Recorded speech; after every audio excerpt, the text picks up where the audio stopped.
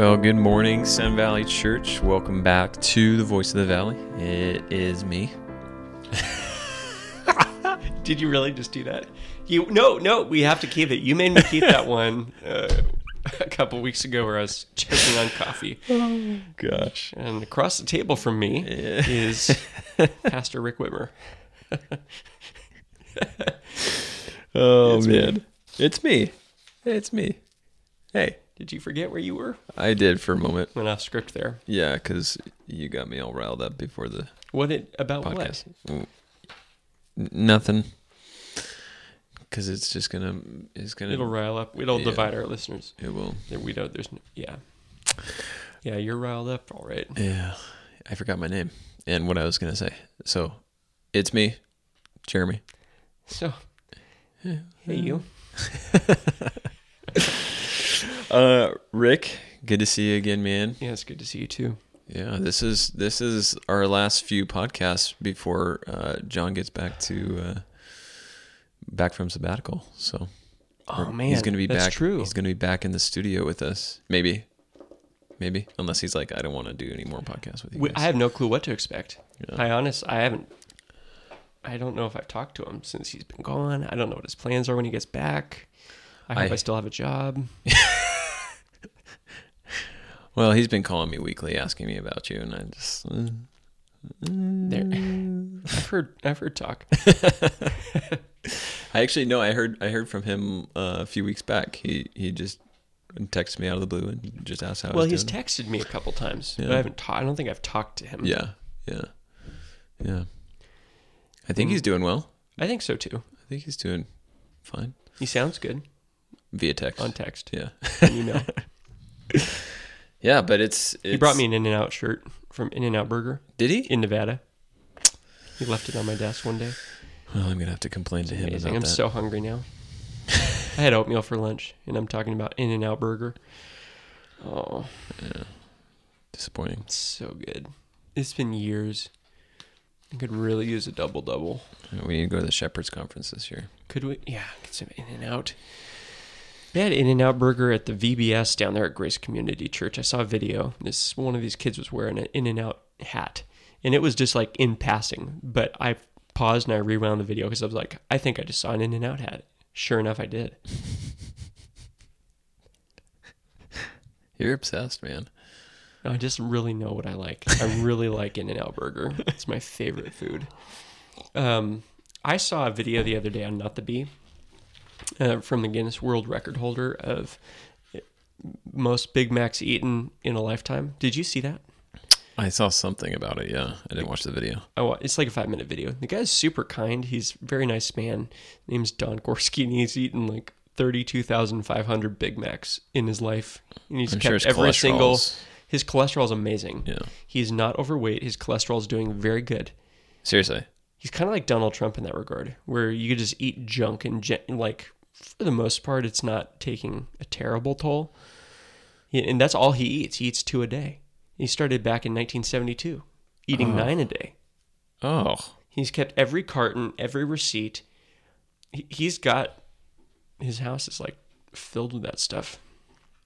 I feel like there's so much more you could do with your life. Like In-N-Out Burger. Yeah, exactly. I've eaten 32,000 double-doubles. Yeah. Yes, exactly. I don't think that would be. He doesn't know. I don't think that would be something I'd be proud of. He doesn't even know. I don't think I would keep the receipts of 32,000 burgers that I ate in my life.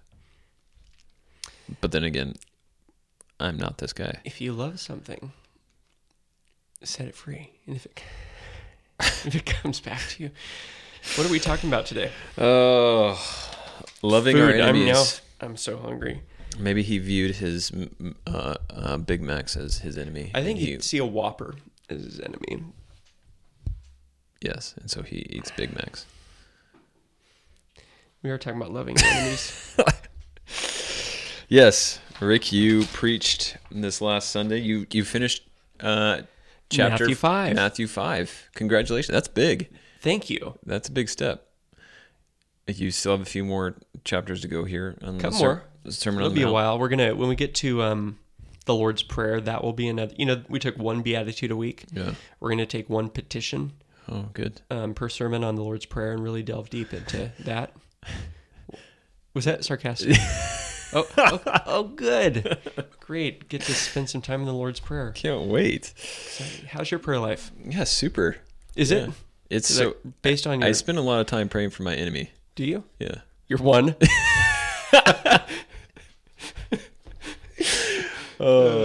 That's why you have bear spray. Yeah.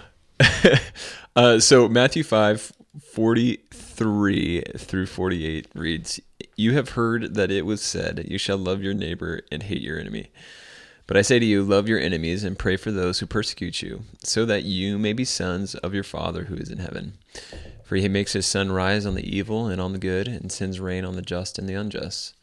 For if you love those who love you, what reward do you have? Do not even the tax collectors do the same? And if you greet only your brothers, what more are you doing than others? Do not even the Gentiles do the same? You therefore must be perfect, as your heavenly Father is perfect." So Christ, obviously throughout the Sermon on the Mount, is taking some bad ideas that have seeped into Jewish religion, and he's flipping it on its head. So he says, "You shall love your neighbor and hate your enemy. But I say to you, love your enemies and pray for those who persecute you." Now, I think nowadays it seems like our enemies seem to be those who may have a differing political view than us.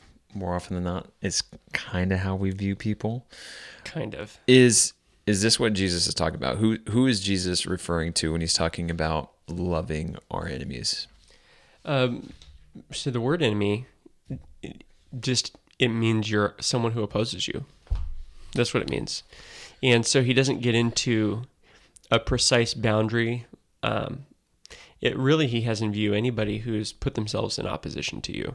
He doesn't delineate politically, spiritually. In Luke 6:27, so Luke 6 is the parallel. It's Luke's account of the Sermon on the Mount. And I know some people think that it's a different sermon, the Sermon on the Plain.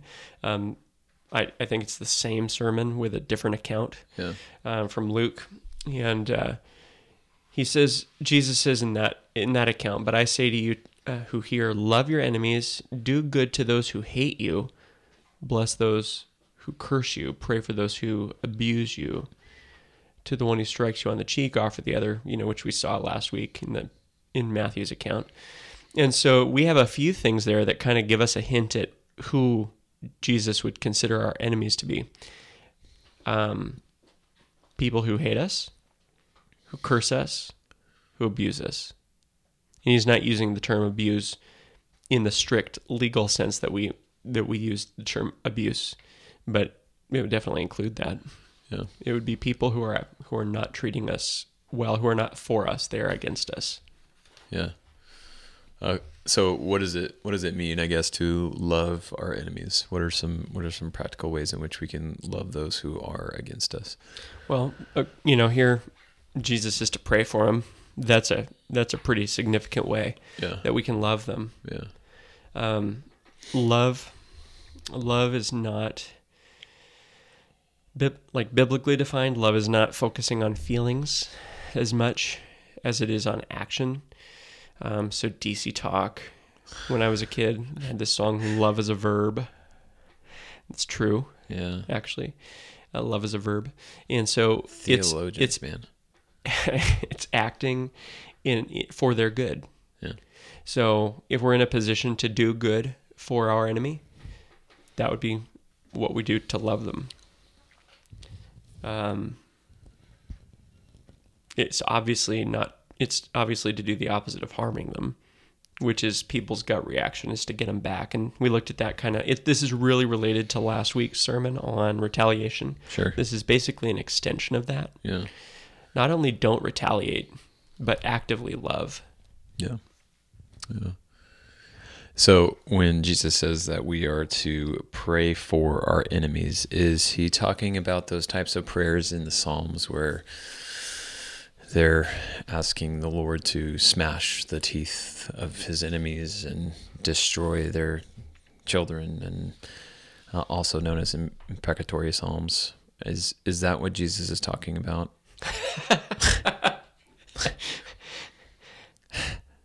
Do you want it to be what Jesus is talking about? Well, so I know that would make your prayer life a lot more easy. I know that's what you do. Yeah.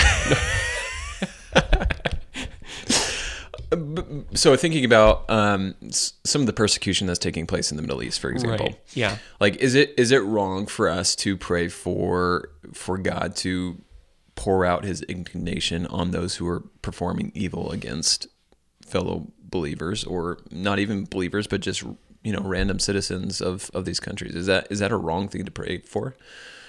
No, but I'm going to qualify that, obviously. The reason I know it's not what Jesus...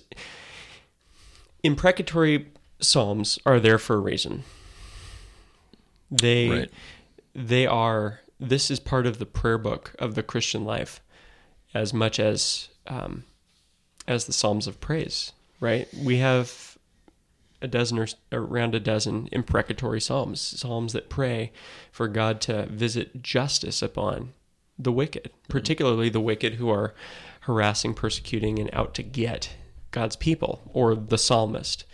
And what the psalmists are doing, and especially David, is he is the theocratic king of Israel. He is the one anointed with the Holy Spirit for the purpose of governing God's people. He stands in for Israel as their head. And so one of the things that's happening in the Psalms, there's several things happening, but one of them is that David is praying on behalf of Israel, God's chosen and beloved people, the apple of his eye. And so when people are coming against David, they're coming against Israel's head to do him harm. And David's praying for the vindication of God's glory. It's not a personal vengeance prayer. It's a prayer that actually is that God would be magnified in justice. Because one of the things that we may not think of as naturally is that all of God's attributes or his perfections are glorious. It's not that God's mercy is especially sweet, but his justice is something we just deal with. Sure. No. All of who God is glorious. Yeah. And so Paul in Romans 9 talks about how he deals with election and God's purpose in election, kind of like that, where he says, what if God, to display his mercy, was patient toward some, and to display his justice, didn't choose others? Yeah. Both displays are displays of God. Yeah. Because God never does anything unjust. He is righteous. Hell is entirely just.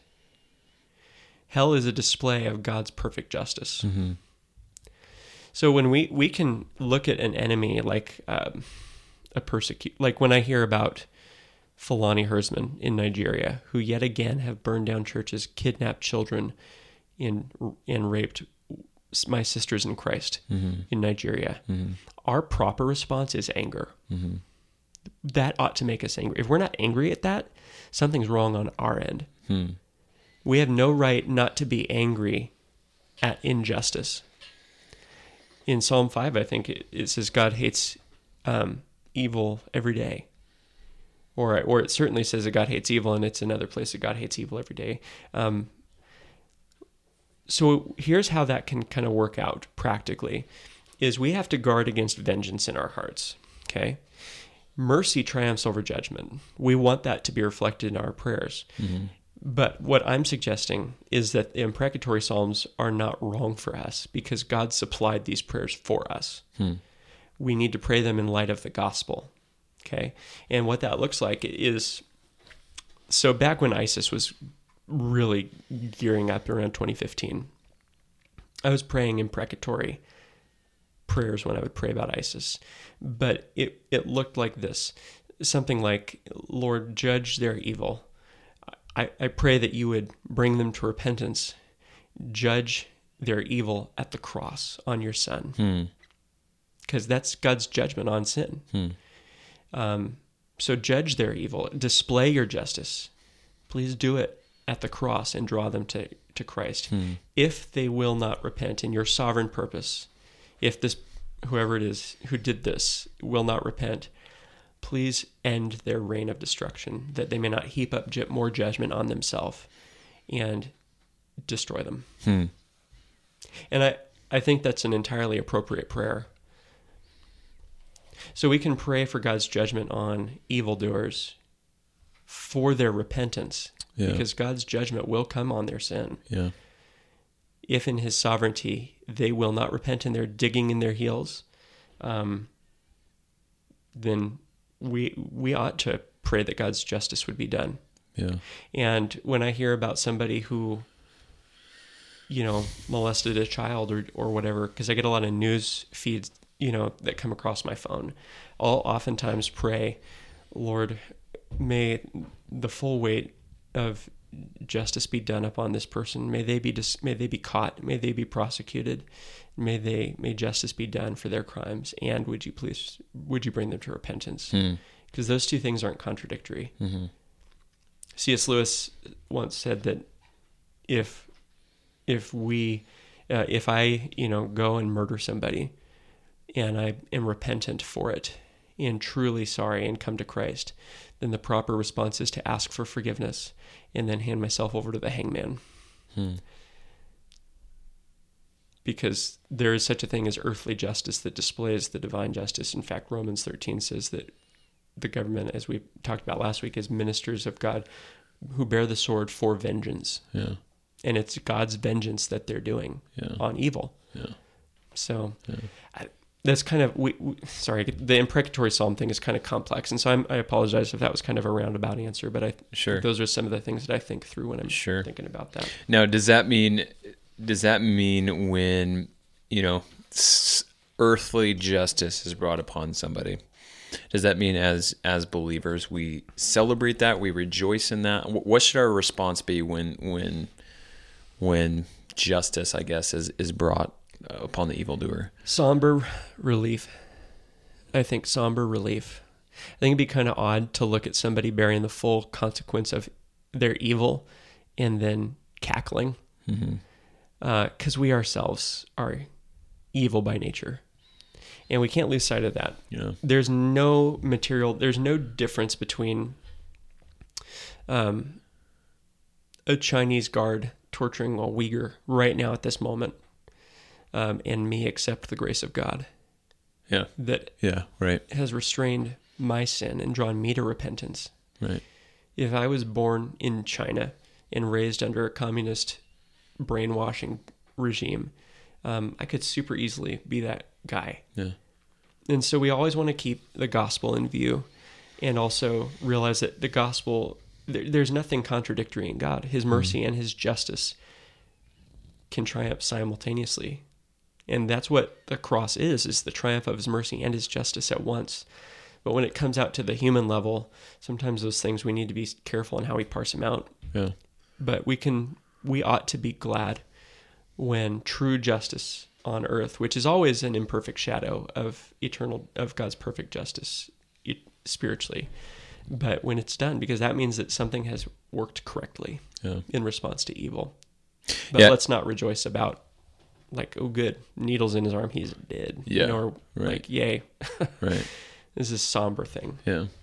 And I think that's an important point that you brought up is this idea of the common and special grace that we have, because Jesus brings that up here, is this idea of a common grace that's experienced by all people. Yeah. He says, where are we at? What passage? Right? Matthew 5, Matthew 43 5. through 48. 43 through 48. Oh, okay. So verse 45, he says, "For he, being God, makes his sun rise on the evil and on the good, and sends rain to the just and on the unjust." So there's that idea of common grace, that God extends grace both to the just and the unjust. Yeah. The sun comes up, the sun goes down. The rain comes, it doesn't come. Mm-hmm. But there's this idea of a special grace that we experience through Christ that others don't experience. Redemption. Yeah. So I think it's important to understand that we, besides outside of God's grace, we are just as capable, and still are, right. I think, capable of grave evil. And so we come back to the foot of the cross thanking Christ for what was accomplished on our behalf Yeah. daily. I think that's behind that song we sang a couple weeks ago, Amazing Grace. You know, John Newton. Never heard of it. You know, yeah. Well, it's been a couple weeks, and I know Yeah. it's obscure, so I'm going to jog your memory. Amazing Grace, how sweet the sound. It saved a wretch like you.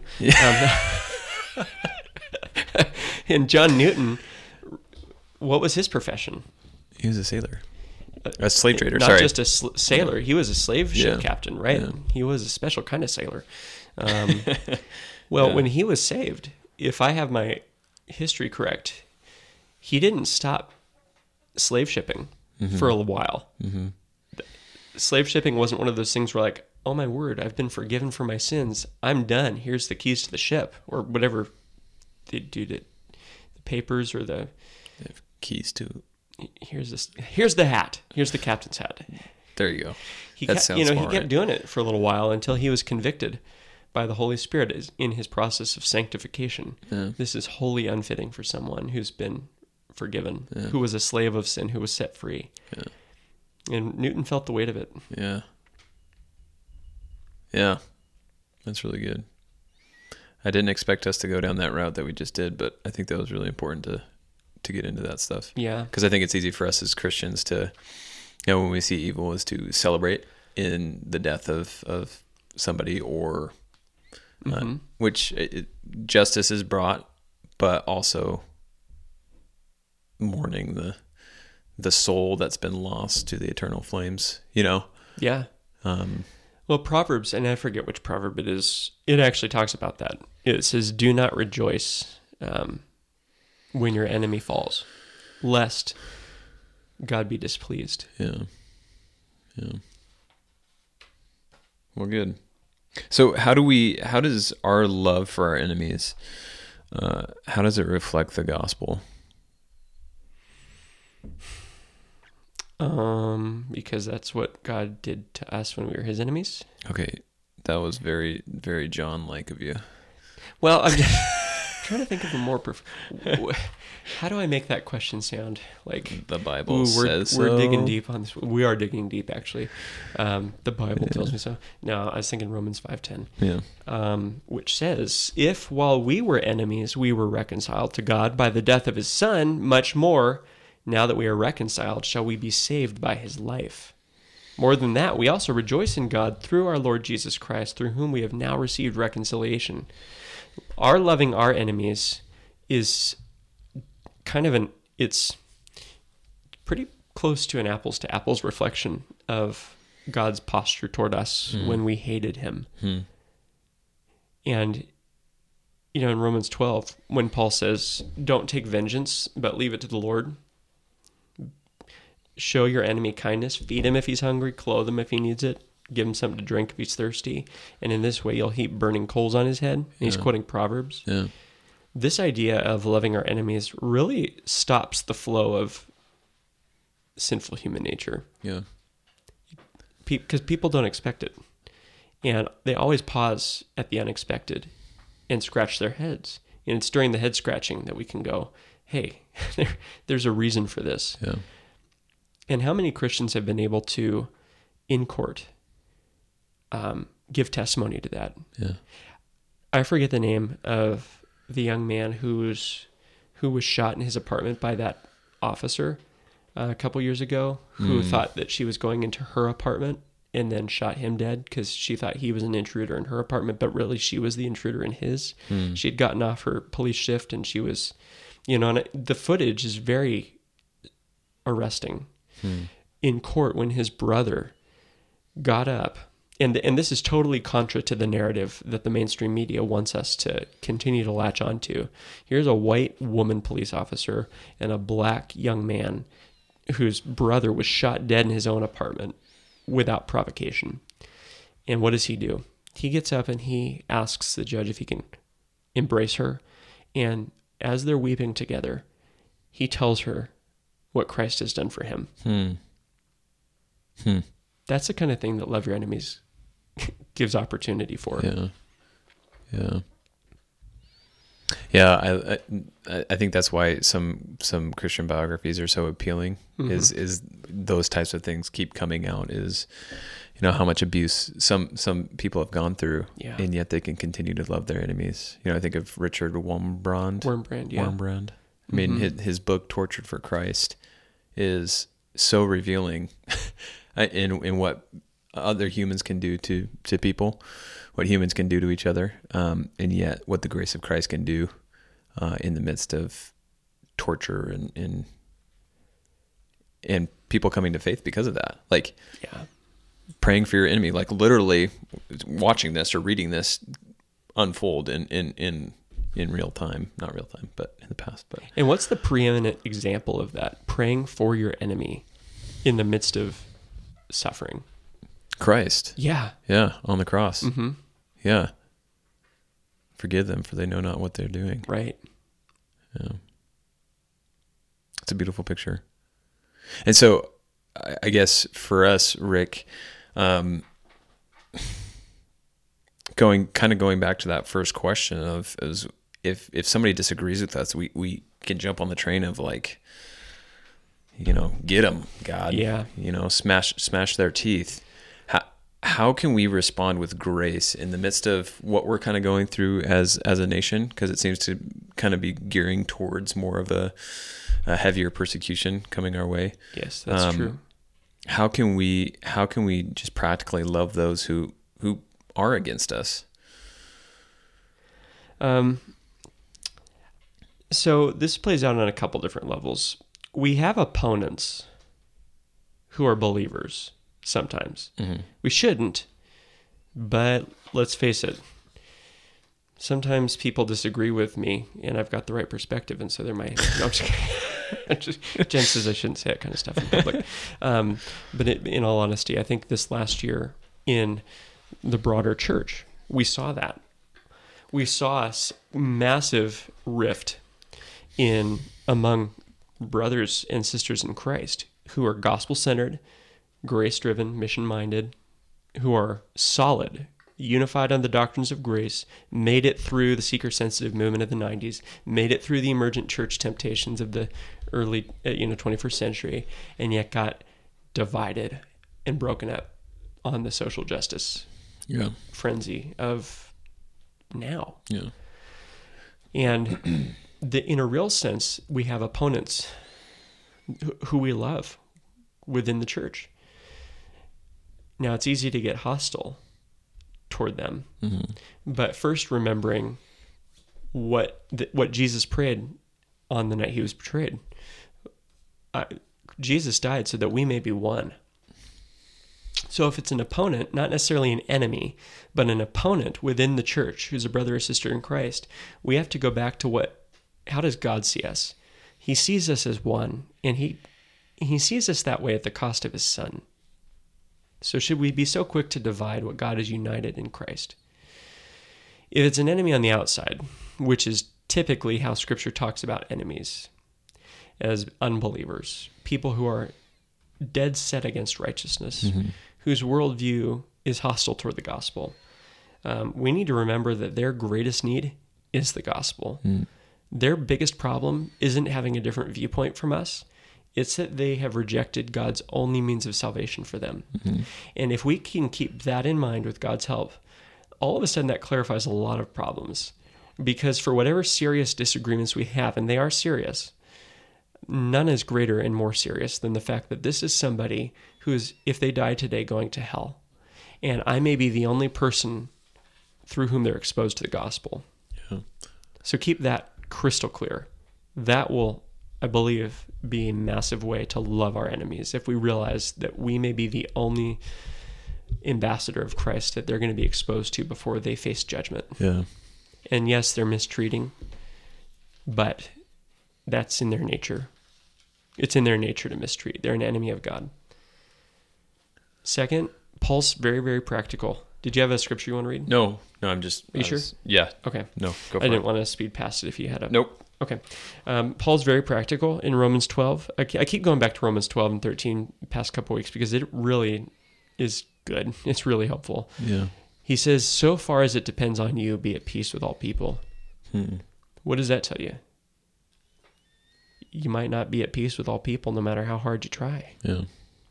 You may have gotten every roadblock out of the way on your side of the street, but they may be heaping up bricks and there's a wall that you just can't get past. That's okay. That it's a broken world. Not all relationships are going to be salvaged, but may it not be on account of us. And so we need to make sure that we've taken ownership for all of our stuff in a dispute, so that we can say with a clear conscience, Lord, I did my best with your help, but this is where they are, and I just pray for them because there's nothing more I can do.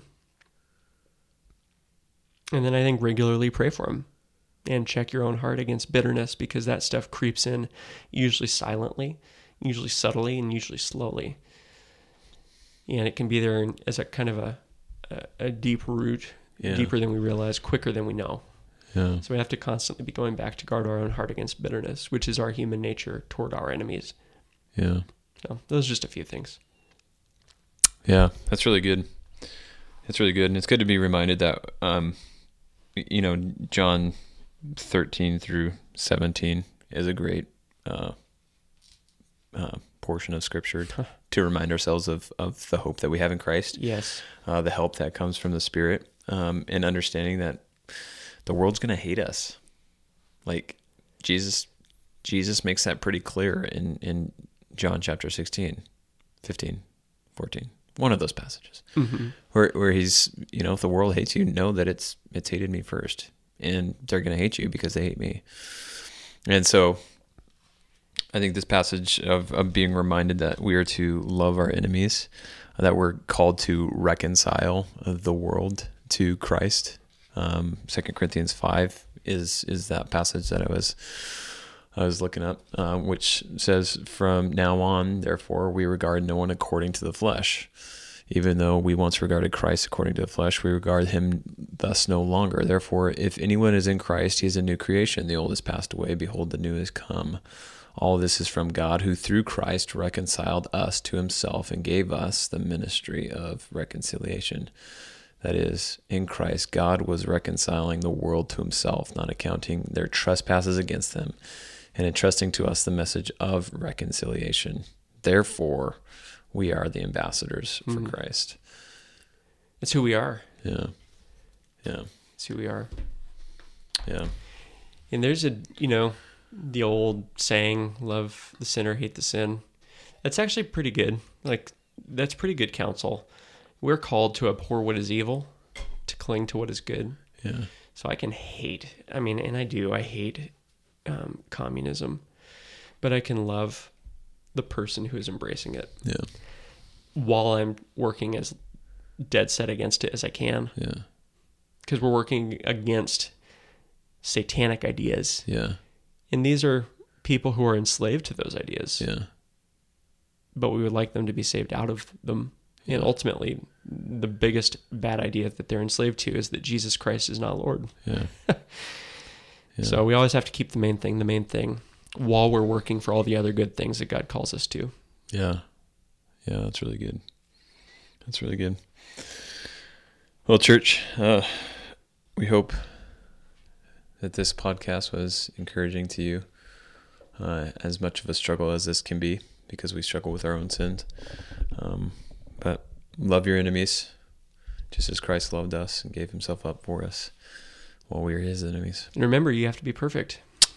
As your heavenly Father is perfect. So that's somewhere in the passage. You got to depend on Christ. Yeah. Church, we love you. Thanks, Rick. You're welcome. Appreciate it. It's been a good summer. Thanks for doing this with me. Yeah. We still have a few more to go, so we're not ending it here. Well, yeah, that's true. Yeah. We do have a couple more. Yeah. Church, we love you. We hope that you have a great week, and we look forward to being with you next week on The Voice of the Valley. Have a great day.